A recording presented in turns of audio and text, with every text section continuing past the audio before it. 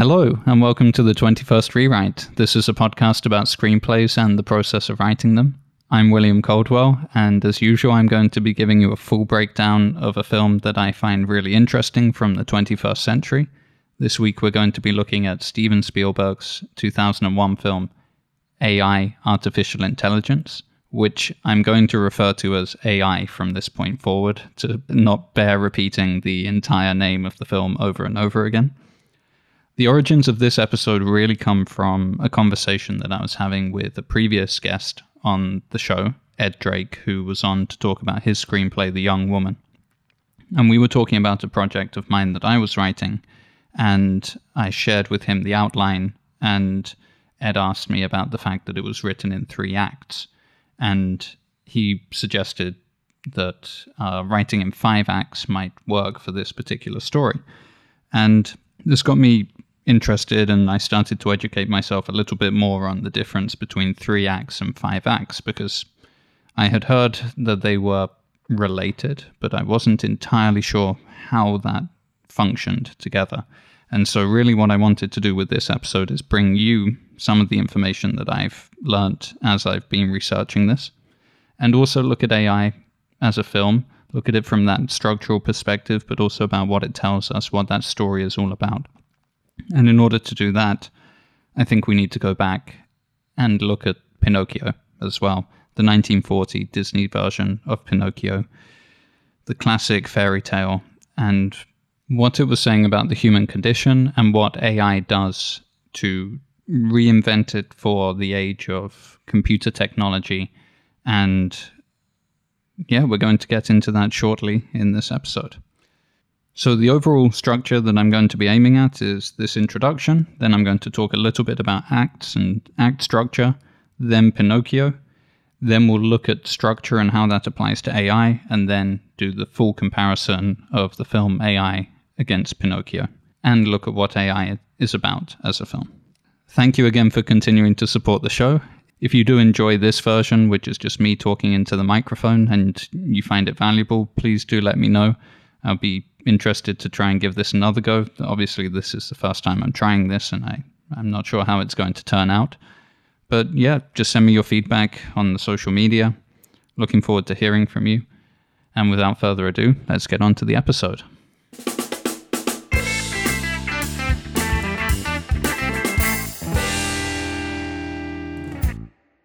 All right, so I want to begin with the idea of act structure and how that applies to dramatic works of art. So we're going to begin with what is an act and what traditionally has been done. So at its most basic premise, the act is the beginning, the middle, and the end. That's traditional 3-act structure. Obviously, a story has a lot more to it than just this, but in the general sense that we as an audience will divide up stories that we consume, we're going to begin by talking about it in terms of beginning, middle, and end. And this means that there's always going to be a way that you can view a story through that lens, through the idea of being in 3 parts.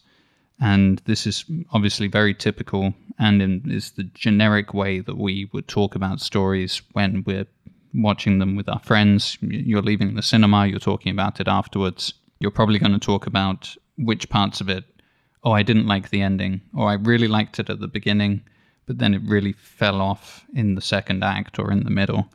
And that's kind of what we're going to be looking at in terms of this as structure itself. Now, the ideas of structure go all the way back to the ancient Greeks, who were, aside from philosophers, expert dramatists as well. And many of their plays have been preserved and are still studied in classic courses around the world today. The ancient Greeks would divide the acts up, literally divide them up with musical interludes.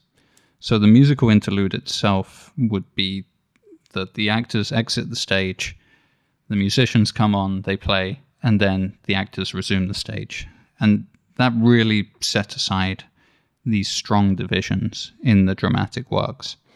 Now, that isn't something that happens anymore, especially not in the realm of film.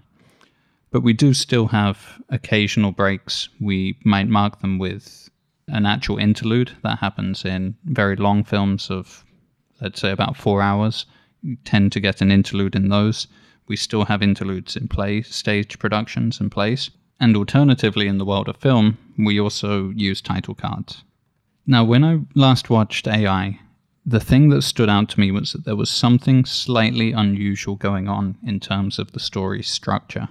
It's still traditional in many senses, and Spielberg obviously is recognized as one of these masters of traditional storytelling, or at least the way that we call the traditional Hollywood model, which is very much a hero's journey type of storytelling. However, there is definitely something a little bit different about AI, and you can kind of feel it when you watch it. There is something about the pacing, and there's something about the rhythms of the film that make it not seem to be particularly organized around beginning, middle, and end. And my initial thoughts when I was watching it is that it's in 5 acts. In doing some of the research for this episode, I found breakdowns of AI that were seeing it in terms of being in 3 parts, and I think those interpretations are completely valid as well. So I think what we need to remember as well when we're trying to put a structure onto certain stories is to think that this might just be our way of analyzing it, but it might not be what's really happening. And I think there is a truth behind some of these things, but we need to really dig at it and try and test our assumptions. What I think is really happening is that when you test the assumptions of the 3-act structure on AI, you find it comes up short. And that's why I'm suggesting 5-act structure as being the answer to what's really going on. But maybe others would disagree on that. And so what I've ultimately decided to do is let's try and not rely too heavily on the terminology and the definitions, considering that these might serve to obscure more, in this case, than to provide us with any further light. If it looks like we're going down a dead end, we're going to stop and not worry too much about these definitions.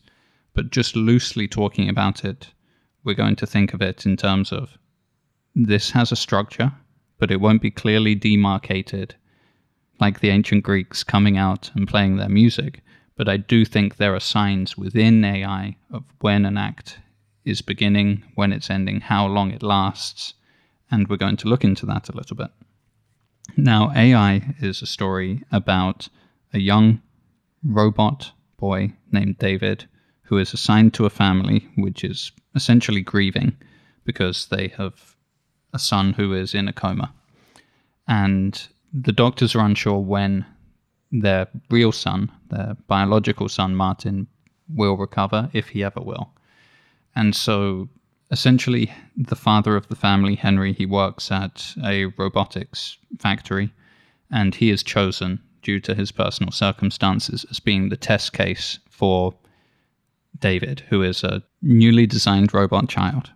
The overwhelming theme all the way through AI is, what is the nature of consciousness? What is the nature of being real? What is selfhood?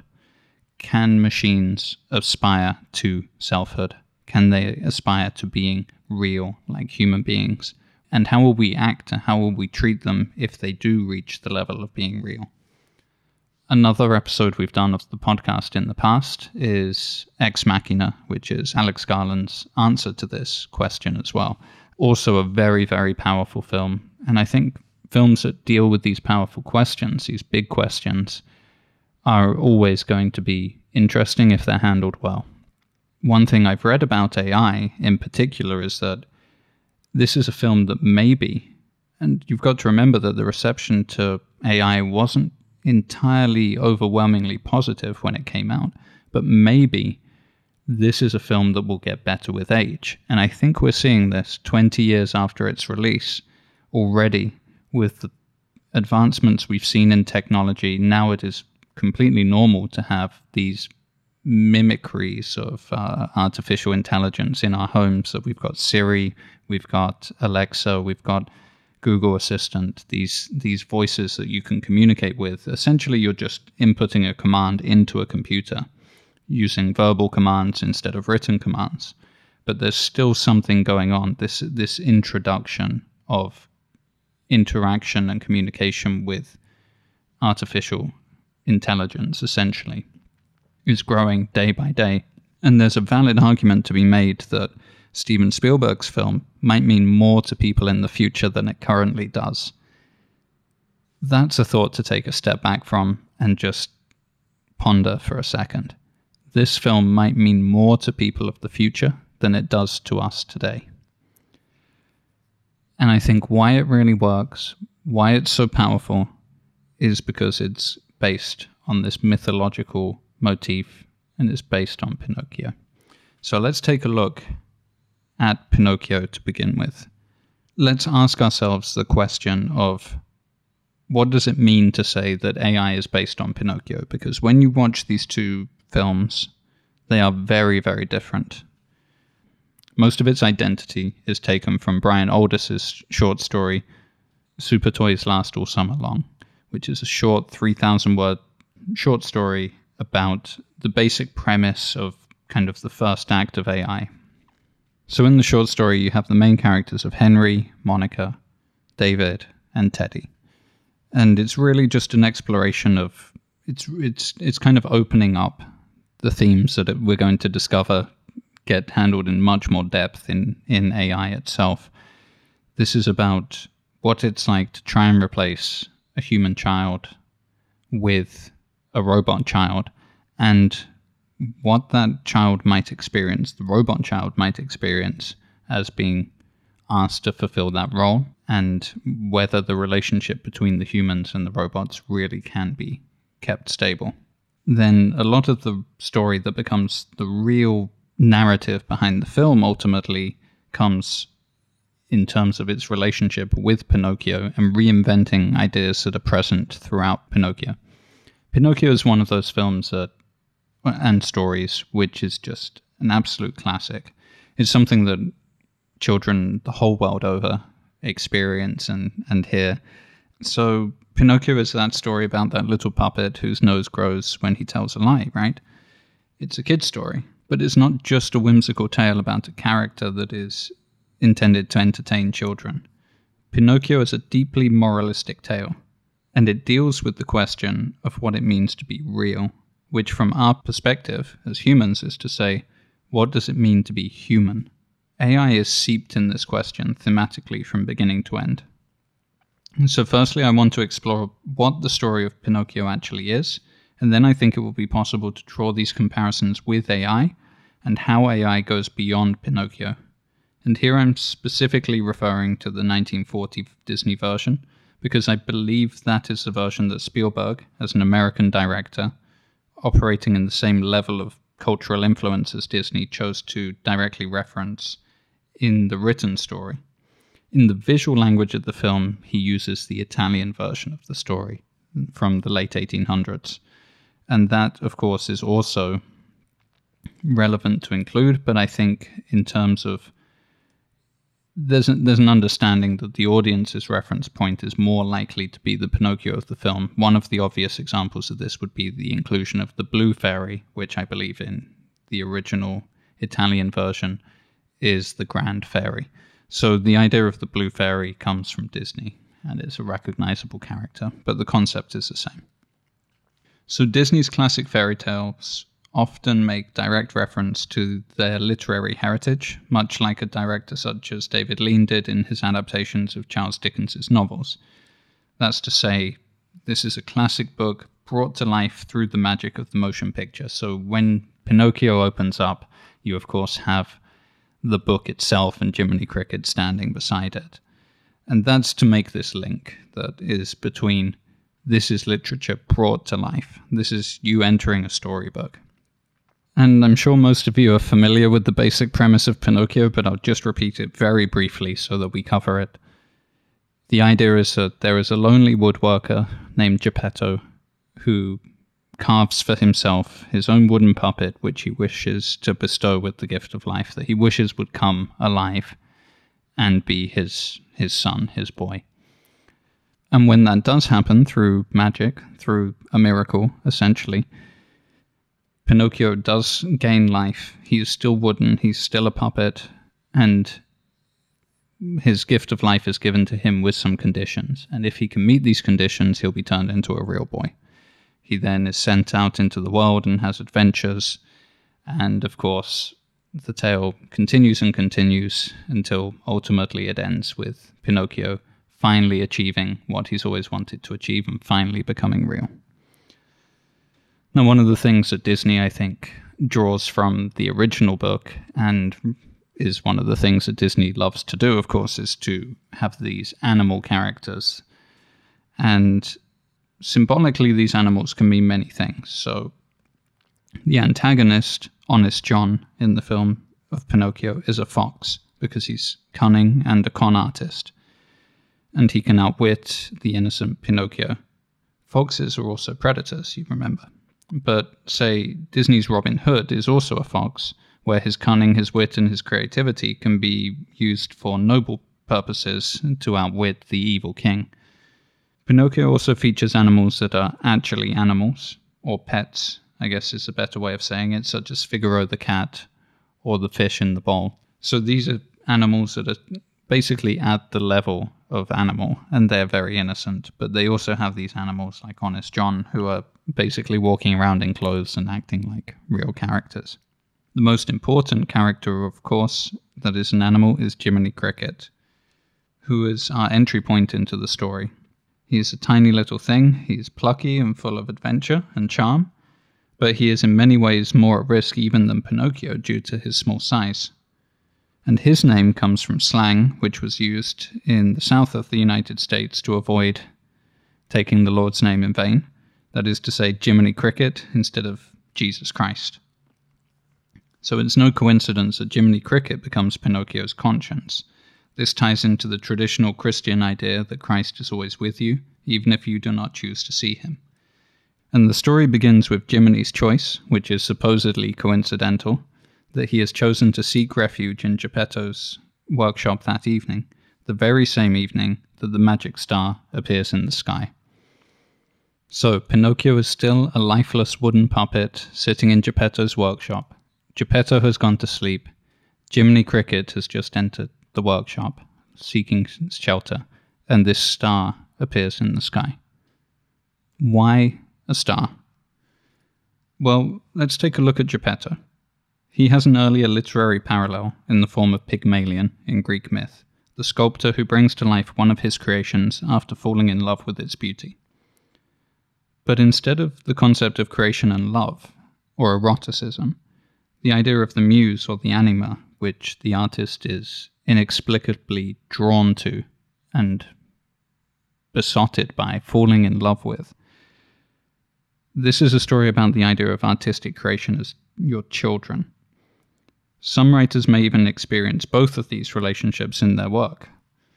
So, someone like J.K. Rowling, for example, might be seen as a mother or guardian to her creations in the Harry Potter series. And there's plenty to say about the manifestations of the erotic in the work of a filmmaker like Sir Alfred Hitchcock. Pinocchio, and later AI, are tales about parenthood as well as the development of children. There are two sides to every relationship, after all. Geppetto wishes upon a star. He is an old man, and his workshop is full of these beautiful creations, but he is alone. Of course he has Figaro, but Figaro is a cat, just a little companion that follows him around and doesn't challenge him in any way. Becoming a parent is an entirely different responsibility. He lives alone, and has no wife, and has no prospect of becoming a father, but he wishes it from somewhere deep inside himself. He wishes to be a father, despite how improbable that might be. The wish is almost unconscious, something he mutters right before falling to sleep. That goal, or objective, or desire, is symbolically represented by the star, the point of light in the darkness, the target that can be seen and aimed at, but is far in the distance. In the real world, we aim towards our objectives, whether real or abstract, working steadily towards them, making mistakes, correcting our path, until hopefully we reach them. In the mythological world, the goal itself might find you. This isn't as huge a leap as it might initially seem. Haven't we all at some point had some significant interest revealed to us, despite the fact we were not actively looking for it? An obvious or common parallel is, of course, the idea of falling in love at first sight, or discovering that you're about to become a parent. Of course, it could just be something as simple as the first time you were invited to a karate lesson, or the first time you heard another language being spoken, or any other lifelong hobby that seemingly came onto your path, and you instantly recognized it as a goal you never knew you wanted to pursue. Geppetto makes a small step of admitting to himself how he wishes Pinocchio could be a real boy, and the universe does the rest. Now, we're going to come back to this idea in AI, because the idea of following the star and what the star means in terms of giving this extra gift to Pinocchio is something that plays a very active role in AI. Indeed, the Blue Fairy is probably the most significant aspect of Pinocchio's story to be carried over by Spielberg, and so it's really, really important that we get to grips with it over the course of this episode. The Blue Fairy has the power to grant the wish. In the religious traditions, this is God, or an angel, a supernatural force with the power to do miracles. In the secular tradition, this is essentially luck. Some people won't be fortunate enough to have children, some will. In myth, of course, this force is generally personified. If you personify this, it's a being that tests your worthiness before deciding, or essentially has some plan for you. The Blue Fairy. We cannot control everything in life. Your own level of superstitiousness, or your faith, or your skepticism will dictate how easily you can personify this to yourself.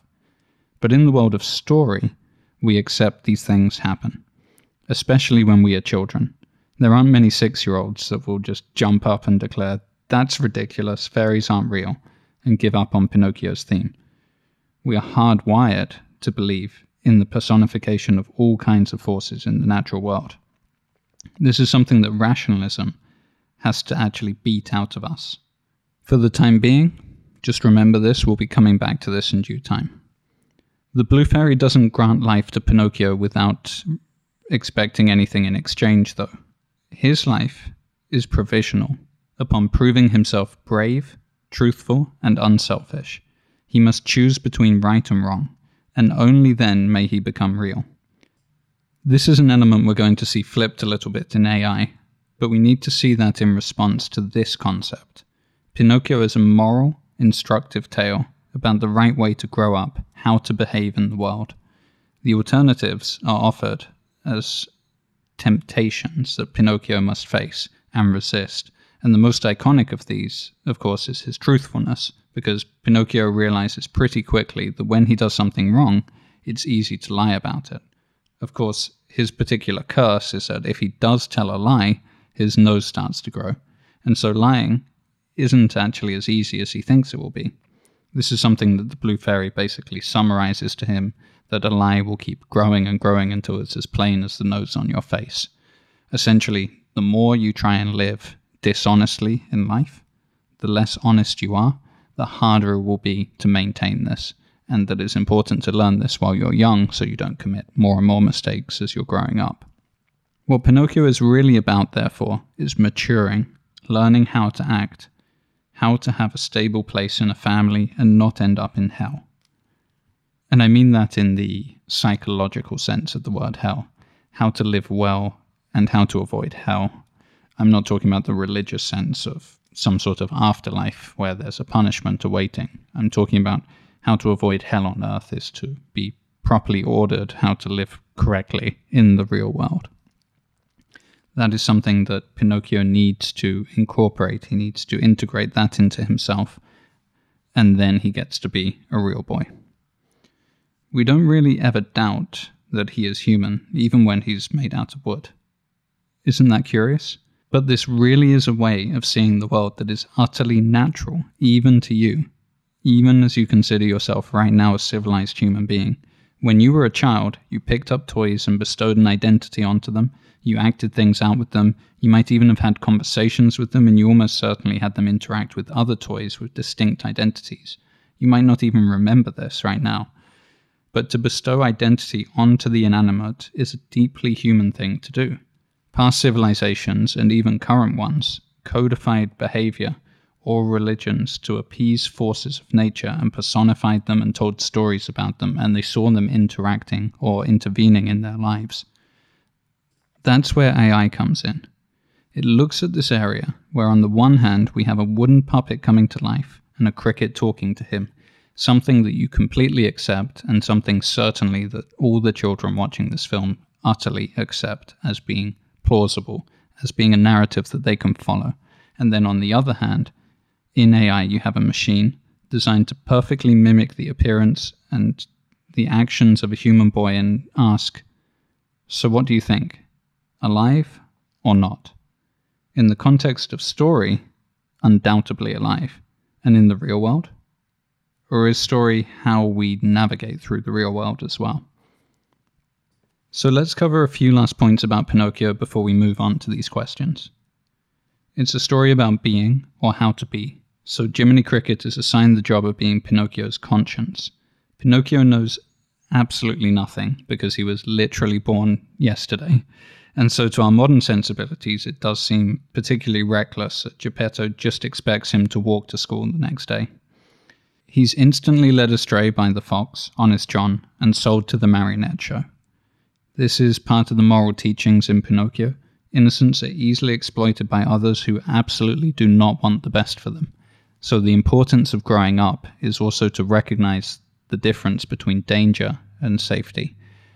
Pinocchio, having only experienced pure safety in the world of Geppetto's workshop for the night before, is woefully unprepared for the real world. It's also something that's going to happen to David in AI when he's finally let out into the real world by himself.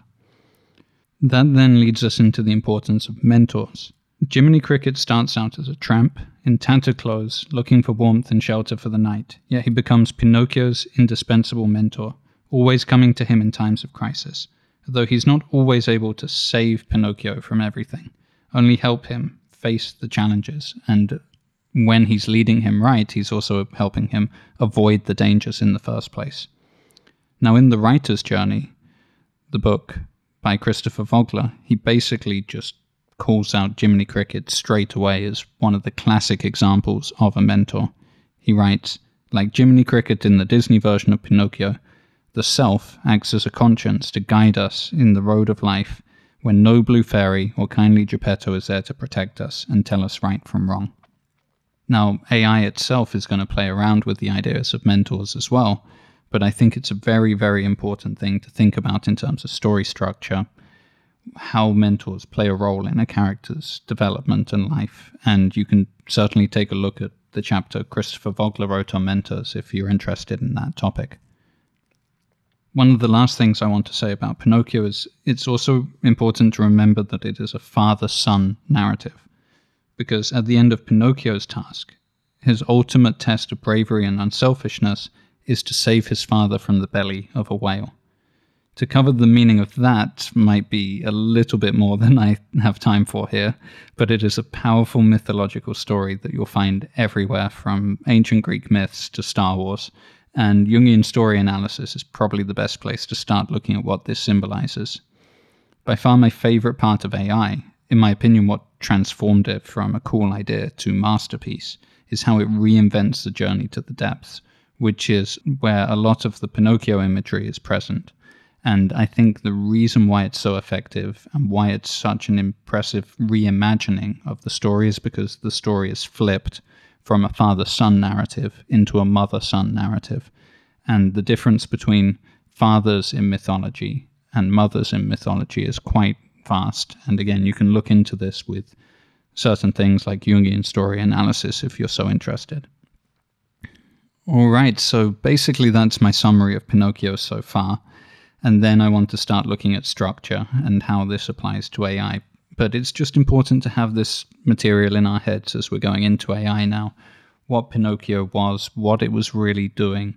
There's a reason why this is such a classic of children's literature and the film canon for children. And even this cartoon version, which is from 1940, is still a staple in the DVD collections for people with young children. And I think that's for good reason, because it's a classic character that tells us so much and has so much depth in that story that it's actually not that evident right on the surface level.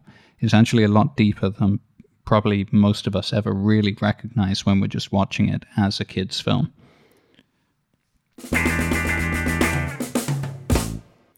So now I want to go back into these ideas of structure. And in terms of structure, I would say Pinocchio has a very typical mythical structure, though a few parts feel a bit off at times, mostly around the setup and pacing. But for all intents and purposes, it does have that traditional hero's journey / 3-act structure thing going on. And just to clarify what I actually mean by hero's journey, I'm referring to the story structure that is essentially a single protagonist that goes on an adventure, and it has these key moments that can be literal, or they can also be reinvented or symbolized in different ways during the progress of the story. But generally it starts in the ordinary world. There's the call to adventure, there's the ordeal, the crisis to overcome, and the ending tends to be a resurrection. You might want to look out for this in films that you're watching and analyzing. Is towards the end of the film, right at the climax, do you see a moment where it seems like the character has essentially died and needs to come back to life? That is something that's very prominent in Pinocchio, is that Pinocchio carried back to Geppetto's house by Geppetto after being saved from the belly of the whale, and Pinocchio is unconscious, and the blue fairy comes down from the star and turns him into a real boy then, and that's when he comes back to life. So the resurrection at the end is very much proof that this is one of those typical hero's journey style stories. Now, I think AI plays around with these ideas as well, but what it really feels to me is that it's a film in 5 acts. Now, who really can say how effective these interpretive lenses really are with these things? This is a way I want to see the film, and I think it's a lens which we together can look at it, although I think it's also equally justified if someone wants to see it as a 3-act film or even a hero's journey. At the end of the day, there were multiple people working on this story originally, and then, of course, did Spielberg himself set out with a particular act structure in mind? But what I think can be said about it really is that it's bookended by these 2 really key sequences at a place called home. And these are reasonably long. I would say about an hour and a half of the film, just under, is set at the home. And that means that if it really is in 3 acts, it means the second act is really, really, really squished in the middle, much shorter than a traditional second act. If you look at 3-act structure, when it's drawn out and displayed as a graphic, as a drawing, what you tend to see is a line rising up, and this is the tension, conflict, action, whatever you want to call it. The action is rising up until it gets towards the end, and it reaches that point of climax at the end, and then there's a moment, a drop, conclusion, and ending.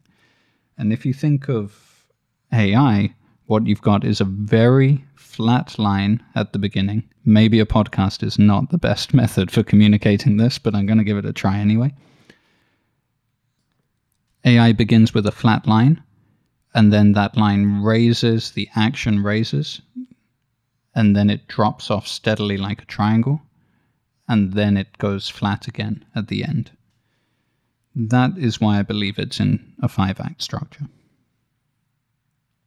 Now, one of the arguments against viewing films as 3-act structures comes from that delightfully opinionated writer who goes by the online name of Film Crit Hulk.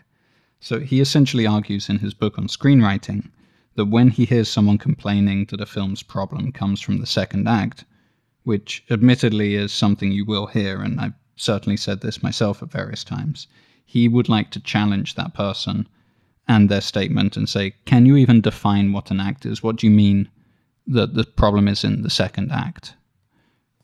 What even is an act? And that's a great question. And we do have a tendency to become particularly vague if we're asked to define an act. Yet writers do consciously include act structures in their work, and I think acts do have a definition. I do think they are real things, for lack of a better word, and they can be defined, although they are malleable just like any other story. And so what I think an act is a division of a dramatic work at the level below story, which encapsulates everything, the level above scenes, which generally take place in a single location and are shorter sequences. There are a variable number of scenes in an act and a variable number of acts in a story, if that makes sense. So it's a division within the story that then can be divided down further into scenes, and then I suppose even further into beats, you could say, which are moments within scenes. A short theatre piece might have a single act.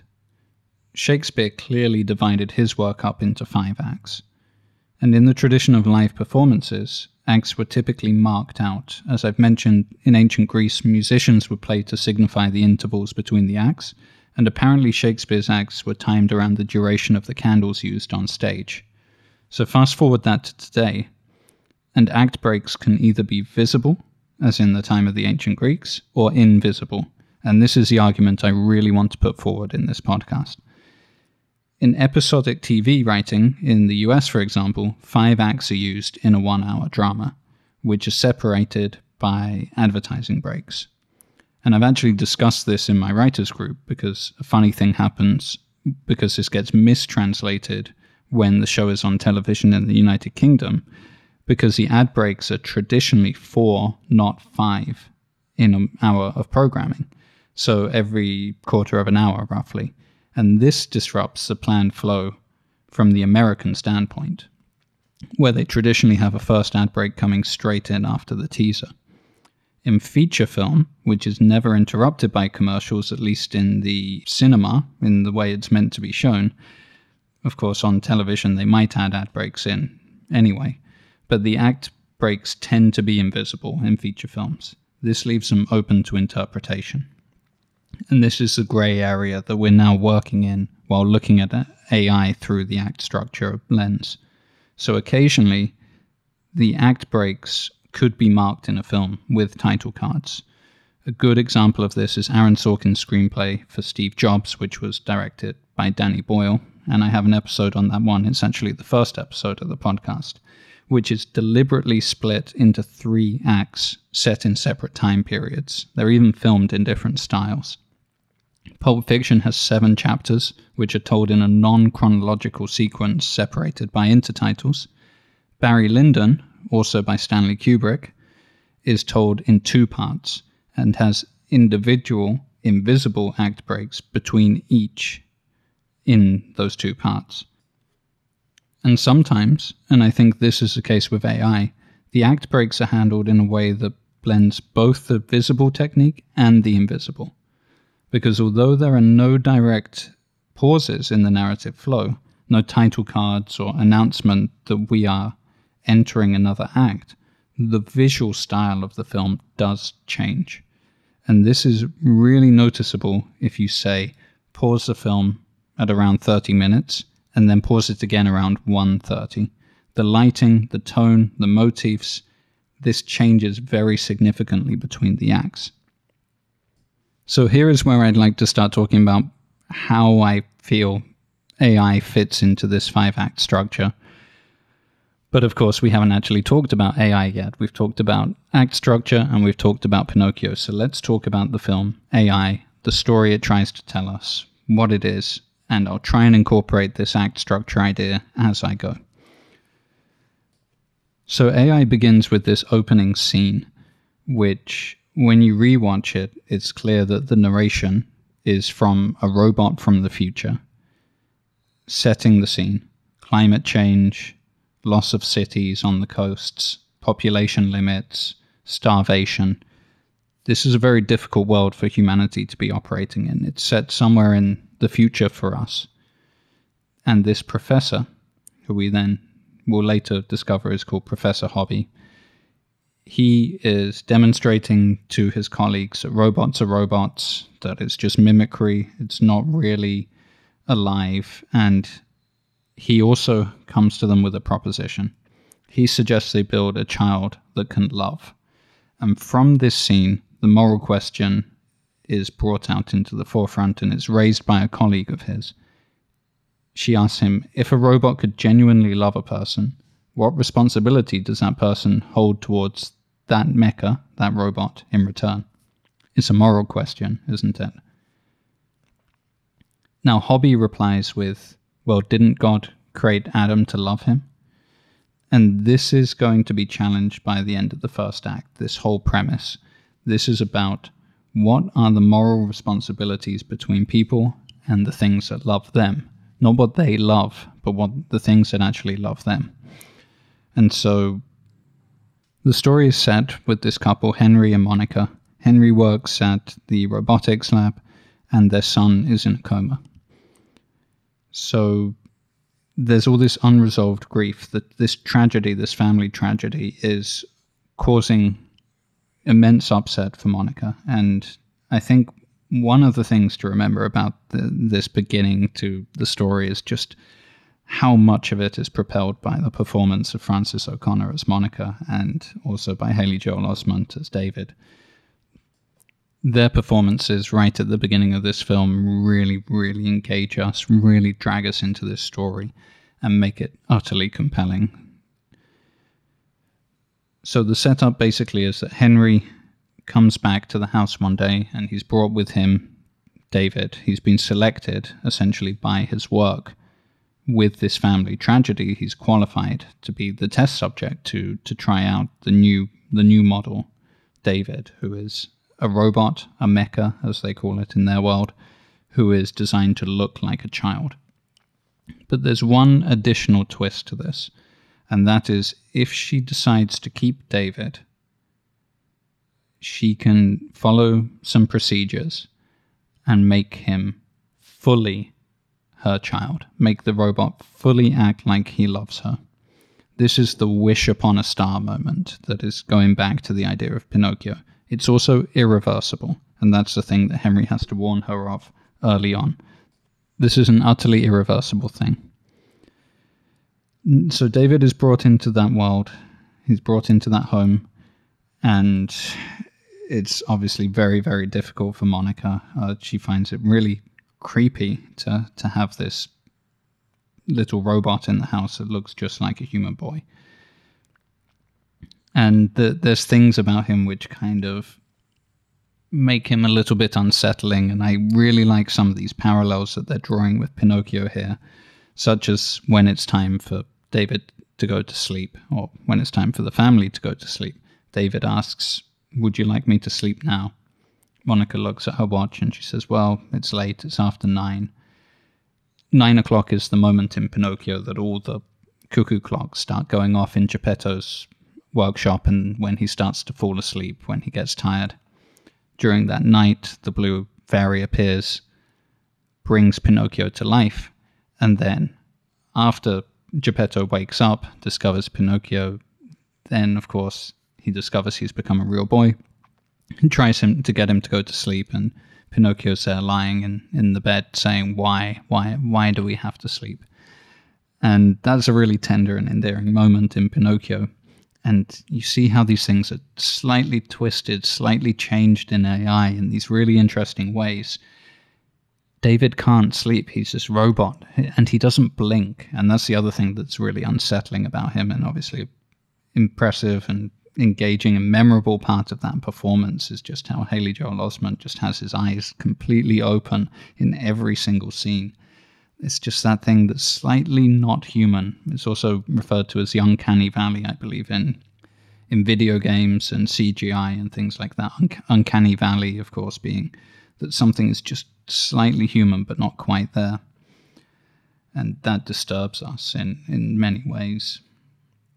And so this intro has this kind of full story structure, I would like to say. It's got the entry into the unfamiliar world.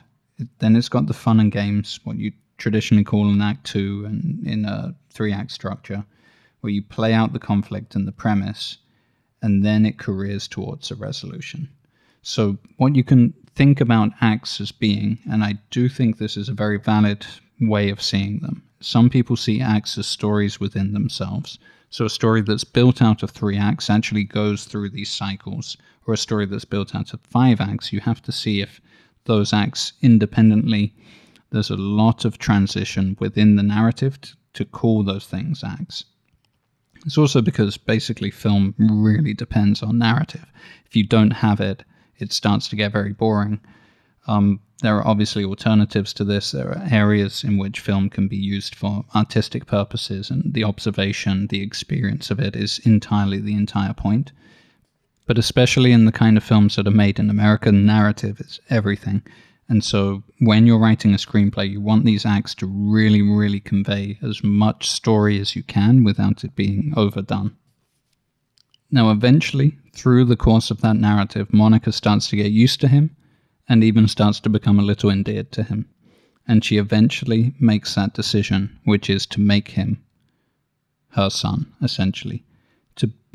He's not a replacement for her real son, and that's going to be a very important thing. But in the time period when this decision is made, she decides for herself that probably the best thing she can hope for is to have David around. And she makes this wish upon a star moment come true and transforms him irreversibly. And this has its naivety to it, but that naivety, that decision to jump into the unknown is also bravery. And so she makes a very brave decision to include David in her life. But you can never know what will happen. You can never fully understand the implications of your decisions. And this scene is masterfully done. This is one of my favorite parts of the film, aside from the later part of the film. This is when Haley Joel Osment literally transforms right before our eyes, when the final word out of the 7 words is read to him that will unlock this code to make him love. All the expression can be read on his face. It's basically magical, this moment. And we as an audience, I think, feel it.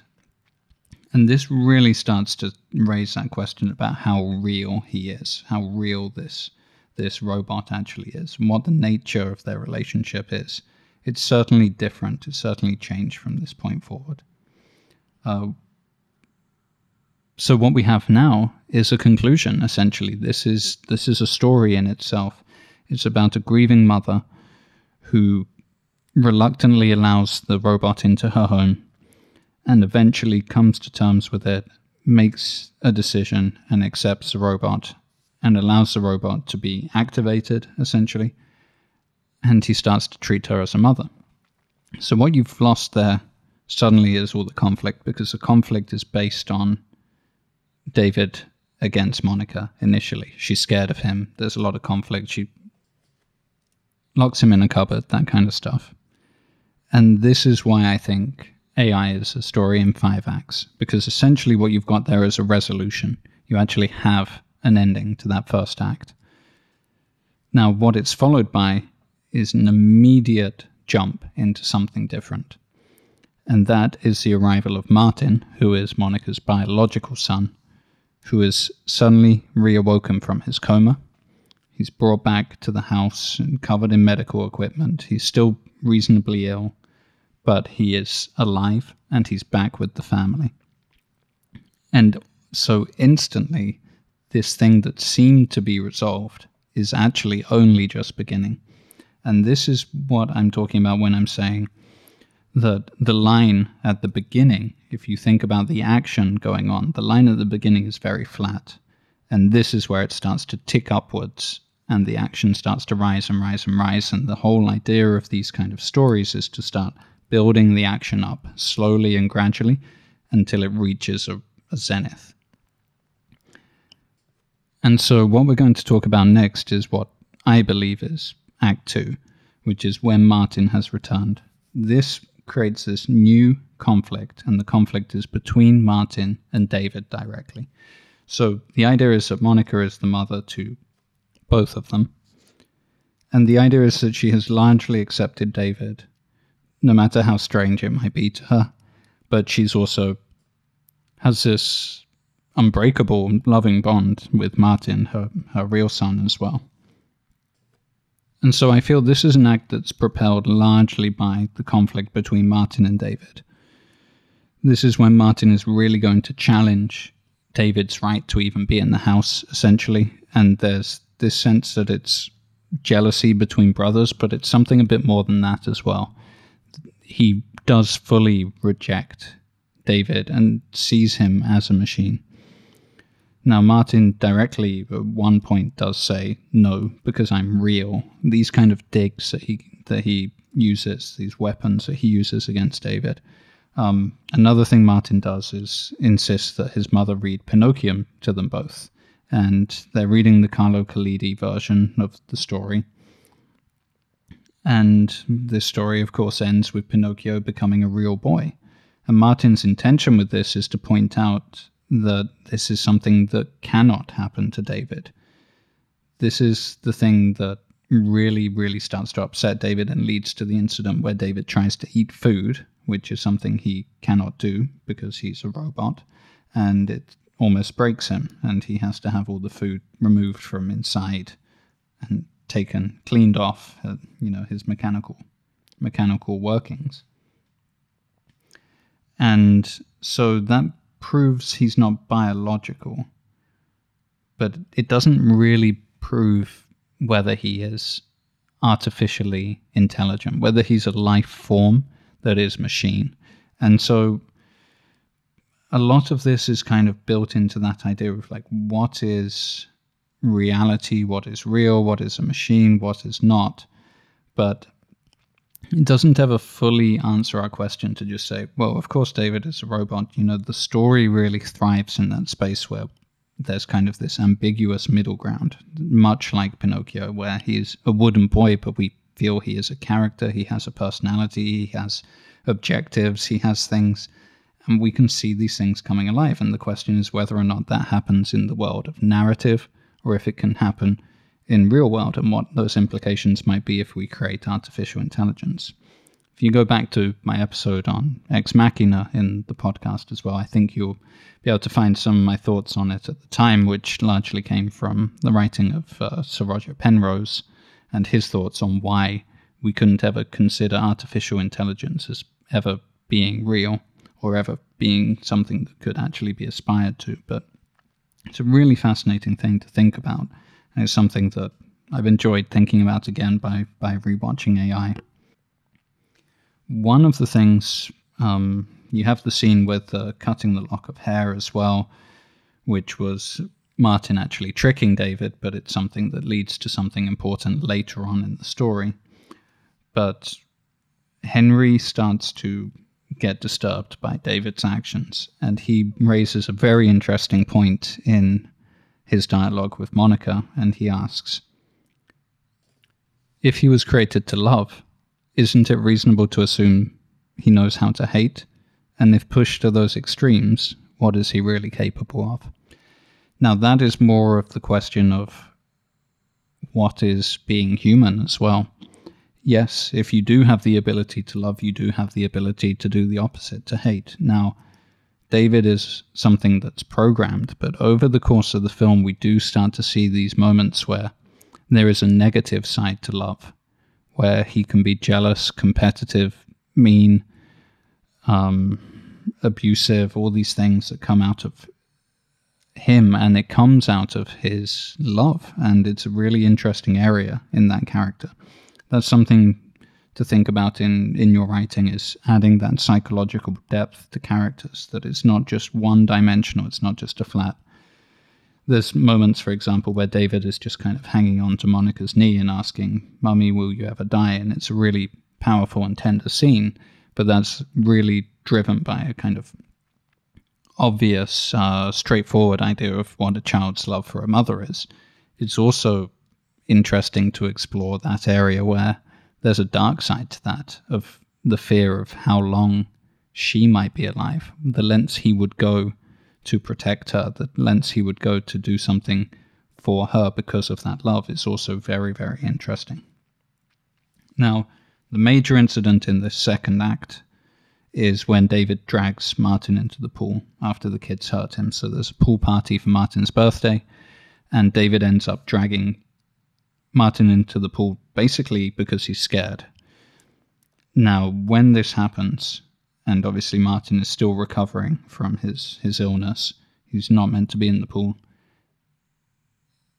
they dive in to save him, and they leave David down at the bottom, and this really, really shows, the reality, that question that was being asked. if a robot could genuinely love a person, what responsibility does that person hold towards that mecha in return? Right from the beginning of the film. They are treating the human child as more important than the robot child. And it's a completely valid way of acting. Martin can drown, David cannot. Simple decision. But there's also ethical questions. There's also questions about how it might be to be treated as secondary all the time, or treated as not real, or treated as less than valid. The decision is basically made between the parents that they're going to take David back. And once this irreversible wish upon a star moment has happened, then he has to be destroyed. He's not able to be reprogrammed. And as Monica drives him back, she decides that she can't really go through with that. She can't destroy him. And so she decides to let him out in the woods on the outskirts of the kind of business area where she's taking him back to. And this, to me, is the end of that second act. And this is when we actually get a moment reappearing from these kind of traditional story structures. This is when the whole world is shifted. This is when everything is changed for David. This is because he's just been left out by himself to fend for himself. And it's, again, another beautiful parallel with Pinocchio. In Pinocchio, Geppetto basically sends Pinocchio off to school and just kind of assuming he'll get there. Now, this is a much more grounded idea, grounded in reality, grounded in real human emotions, but the same concept still applies. It's so difficult for Monica to let him go, but she realizes just what she's doing as well as just how weak and innocent, and she says, "I'm sorry I didn't tell you about the world." That's one of the last things she says to him. And David is pleading when she leaves him. He asks, "If I become real like Pinocchio, can I come back to you?" And that's the introduction of the main dramatic question in AI. The dramatic question here is, will David get back to his mother? That's what we're hoping will happen in the film. That's the basic premise. And his way of viewing that, his solution, which is a solution that basically isn't possible, is that he could do that if he transformed somehow into a human. And then we're into the main body of the story. This is basically the adventure part that comes in the middle. And in 3-act structure, this is traditionally Act 2, but as I'm going to summarize at the end when I come to these conclusions, I'm going to talk about how I think this act structure is a little bit different, but this is where everything kind of goes out into chaos mode. You're in the opposite world, the flipped world at this point. And David basically has to survive. He's with Teddy. So Teddy essentially is his mentor from this point on. And Gigolo Joe, who we're going to meet very shortly, played by Jude Law, and is this really iconic character, I think, and is a character that might seem a bit bizarre, I think. I think, in fact, does seem a bit bizarre when you first encounter him, but is kind of the heart and the soul of the film in many ways as well, and is a really enjoyable character.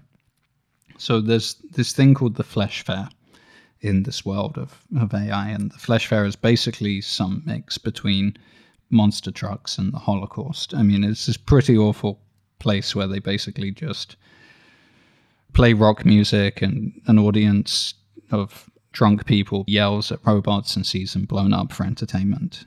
Maybe some of Spielberg's experiences from his direction of Schindler's List is coming through a little bit too strong in the Flesh Fair scenes, especially when one of the robots says history repeats itself. But the point is quite clear, that if these are genuinely emerging consciousnesses, then this is a really terrible thing to be doing, is to kill them for entertainment. One thing is that they supposedly have pain receptors, of course, so if you're hurting them and they have pain receptors, there's an ethical question there. And it's driven by this feeling that humans are kind of being pushed out by the robots, that they are overwhelmed, there are too many robots in the world.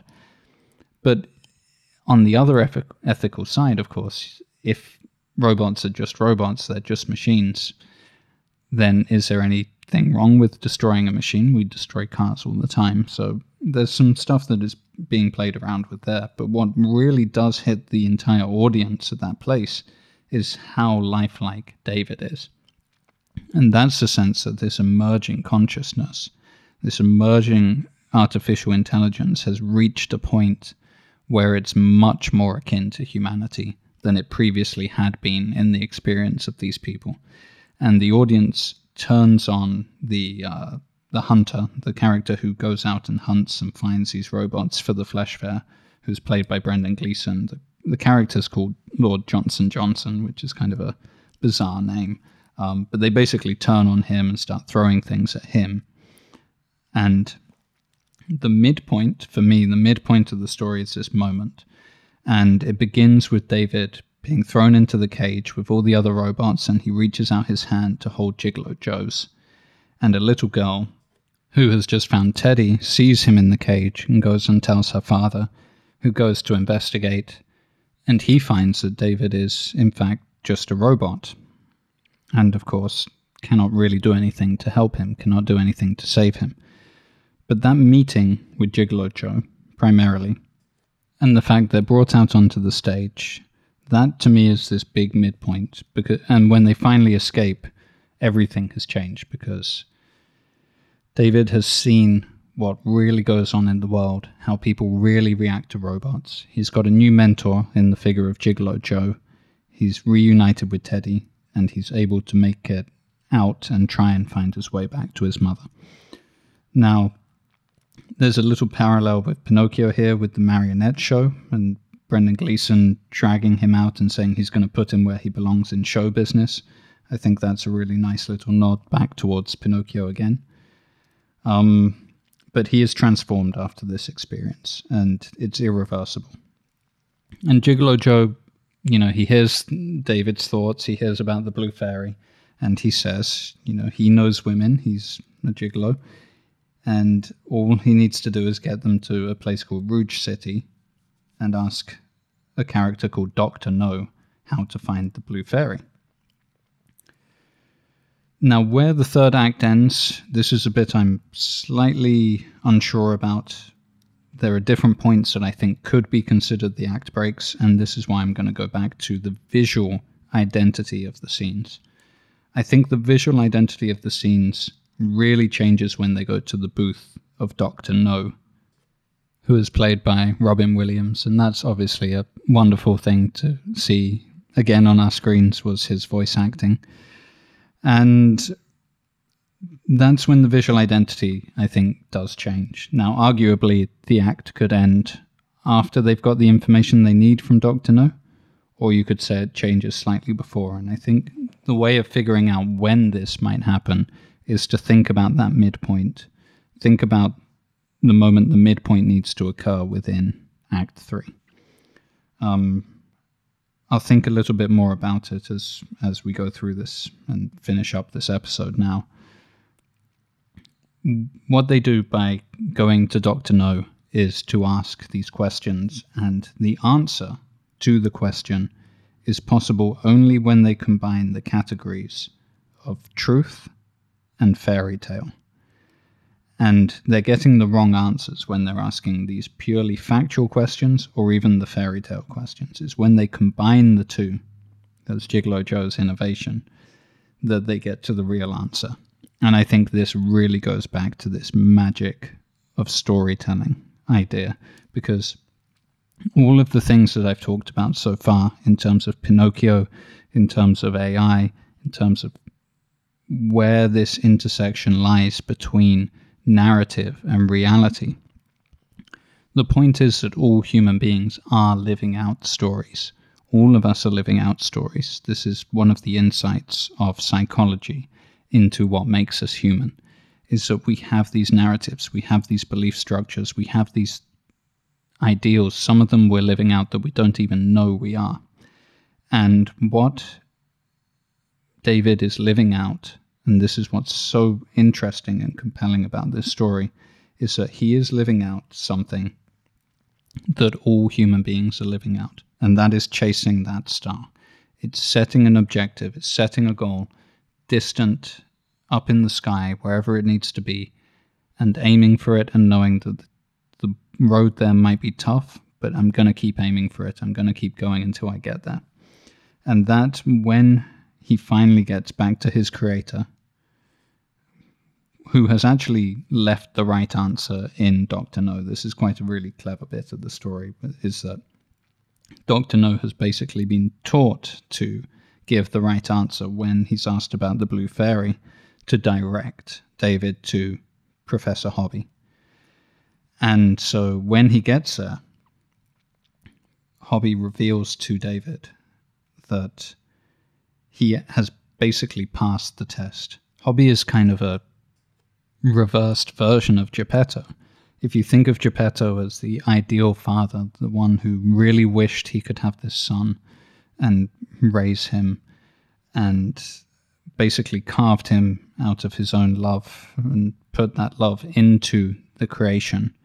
Well, Hobby created David knowing much of what might happen. Hobby created David to profit. He did want to test the potential of human science and all of this kind of stuff, but at the end of the day, he is a false version of Geppetto. He's an opposite Geppetto. Now, what Hobby reveals, though, when David makes it back, David finds another David machine there and kills it. And that reveals some of that jealousy, that drive, some of the darker side, the opposite of love, what it causes him to do. But we come back to this idea of wishing upon a star, what that star means, what it means to be human. And Hobby reveals that David has passed the test.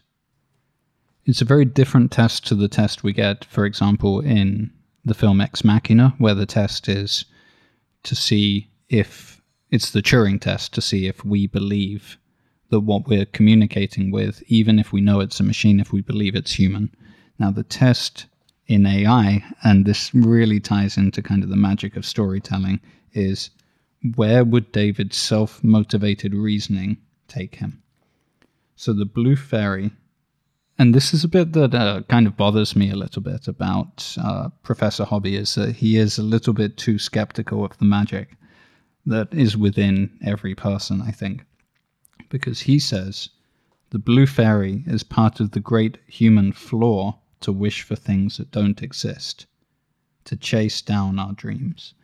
And actually, I think that's a slight misconception. It's kind of got that scientific mindset misconception to it, which is that this is in some way a flaw.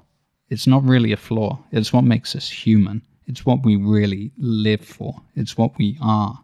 It is this ability to drive ourselves to achieve our full potential, to do so much with our lives. That is what it also achieves. It's not just the ability to believe in fairies in the sky.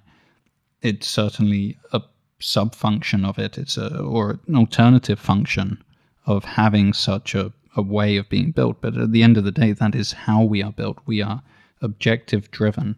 We are creatures that can take aim, target. Things like archery are just utterly compelling to human beings, to take aim at a target and try and hit it.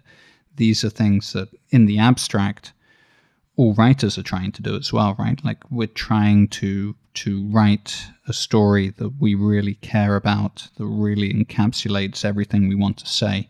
And that is essentially, it begins as a wish, it begins as a star, and we aim for it, and we try and create it. So that's my riposte to Professor Hobby and his slightly dark view of humanity. But again, he has seen humans basically destroy their habitat with climate change and probably believe in many things that didn't need to be believed in, and he's probably become quite cynical. So anyway, this is where I think Act 4 starts to wrap up, and David is kind of left with his own thoughts. He's left, he sees the other boxes of David's and the female equivalent of David, which is, I believe, called Darlene, and he just sees that he's not unique. He's just one of many, the first of many, as Hobby called him. And so he jumps off the building into the sea, and Gigolo Joe saves him, rescues him from the water. And Gigolo Joe's final words are brilliant. That just brilliant moment in the film. He says, as he's being taken away by the police, and David is left, he says, "I am, I was." This is René Descartes. This is cogito ergo sum. I think, therefore I am. And that means that he's real. If he can be, if he can have lived, if he can experience. And I think something that maybe could have been explored even in further depth by Kubrick and Spielberg in AI is actually how our experiences make us.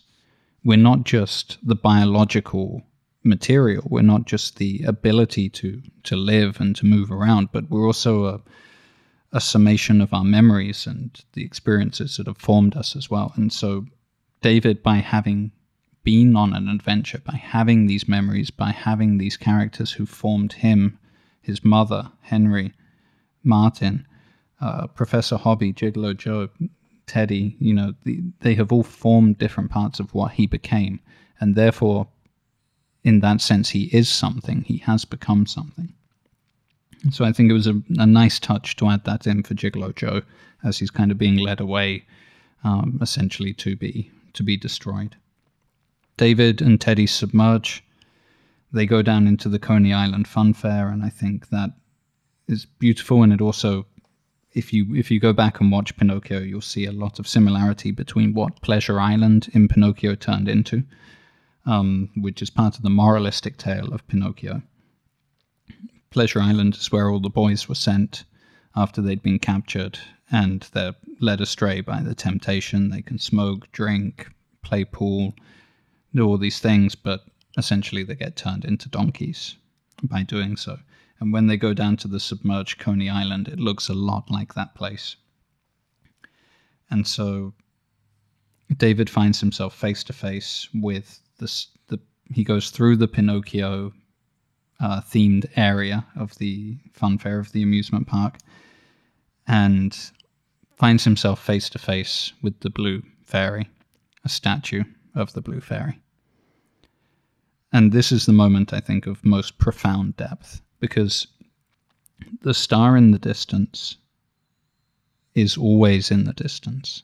It can never fully be touched. It can never really be reached. It is an objective. It is a goal. But it doesn't mean anything when you're up close to it. It's about the human experience of aiming for it. Think back to the archery metaphor again, that if you have a target, the target only means anything when you're stood many paces back with the bow and the arrow. If you go up to the target, you can put your finger on the bullseye. It doesn't mean anything. That's something that's happening here in this story, and I think it's one of the most powerful parts of it, is that David finds himself face to face with something that isn't really what he's looking for. He's looking for the mythical Blue Fairy. And our mythical origin stories can be true. This is something that is covered by that idea of blending the two categories of question, truth and fairy tale. So when those two categories are blended, this is what you get. You get the belief in something more powerful than yourself, something to aim for, something to strive for. And it's such a powerful moment. It's a sad moment when David is pleading. He says, "Please, please, please make me into a real boy, Blue Fairy. Please make me real." And he stays there for 2,000 years, staring at the face of the Blue Fairy. And it's a moment that really makes you reflect. It's a moment that really makes you wonder. And I'm not going to project any ideas onto this moment. I just think it's one to rewatch and absorb and to feel with it whatever you might choose to feel. The 2,000 years pass. The oceans are frozen. Some sort of miracle does happen. It might not be the miracle David was counting on, but something does happen, which is that robots have evolved so far that they essentially are much more powerful, much more intelligent than human beings ever were. But they have this love an appreciation for the creatures that created them, which is very interesting. And I think Spielberg's approach to future ideas and alien life forms and different species from humans, he's tried different things over the course of his career, from Close Encounters of the Third Kind to E.T. to War of the Worlds and this, and Minority Report as well, in a way. These are stories that I think Steven Spielberg is exceptionally talented at telling. And in this particular version, the robots are very benevolent. They have this appreciation for where they came from. And so this link that David was an early robot, that he's a robot that had experienced human life. They treat him with pride, and they want to make his dream come true. And so this is what I think is the fifth act, because it actually takes a reasonably long time to cover. It's a good 25 minutes just in that final act, and that's where I feel that action line has dropped off and it flatlines again, and we live in this very beautiful, conclusive state of the story for those 25 minutes, and that's where he gets to have his mother brought back, thanks to Teddy keeping that lock of hair. And the story ends with David falling asleep on that one day, and David dreams, David sleeps. And that's where the question is left open for us. Is he real? He's dreaming. Is he a real boy now? So there you go, that's my summary of AI, and now just to talk about that structure very briefly, and then we'll conclude this episode. The structure itself is, in my view, 5 acts. So the first act is the story of David and Monica, which takes up approximately 30 minutes at the beginning of the story. Then you have the second act, which is the conflict between David and Martin. The third act, which is David being taken to the flesh fair and meeting Gigolo Joe and escaping. The fourth act, which is when he is able to re-encounter Professor Hobby and learn the truth about why he was created. And the fifth act is everything from the point after he's submerged and is waiting in front of the Blue Fairy that takes place 2,000 years in the future. Together, those form a structure. And one of the reasons why I think this is, because I think you can argue that this could be a 3-act structure.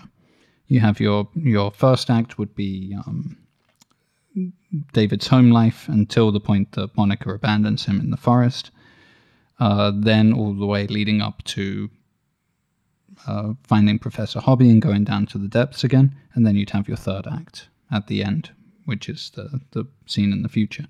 But if that was the case, then I think what's happening is that the midpoint is completely out of place. So if you have 2 acts at the beginning, and then the third act, you can put that midpoint right bang in the middle of Act 3, and then it becomes perfectly symmetrical, with Acts 1, 2, and the first half of Act 3 on one side, and the second half of Act 3, Acts 4 and 5, on the other side. Also, as I've mentioned, I think that the visual elements of the story start to shift between each of these 5 divisions, and you can really see it, you can really feel it in the story as you're watching it. So again, I think that's another reason. And so the conclusion I want to take away from this is there's a lot of psychological depth drawn from fairy tales and mythology, and I think there are some really, really compelling ways to write beautiful stories using these kind of Jungian premises. And these are areas that are really, really interesting to explore in a story.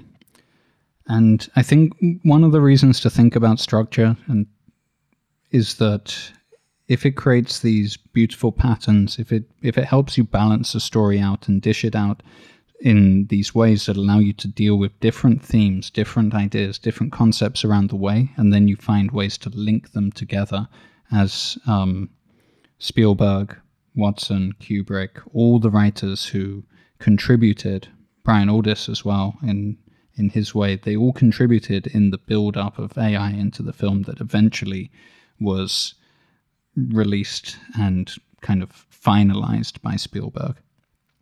You do have this dual influence, so what you might think about Kubrick and Spielberg as they compare against each other in individual levels of originality, but they both do take pride in structure.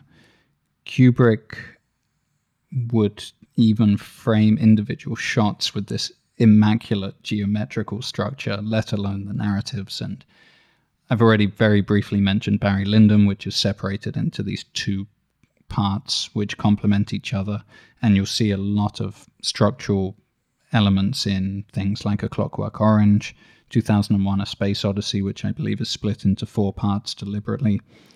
There's so much that you can do by taking a step back and saying, look, I'm not just going to look at this in terms of 3 acts, beginning, middle, and end. That might be just too simple for me to begin with. I'm actually going to think about what works for this story.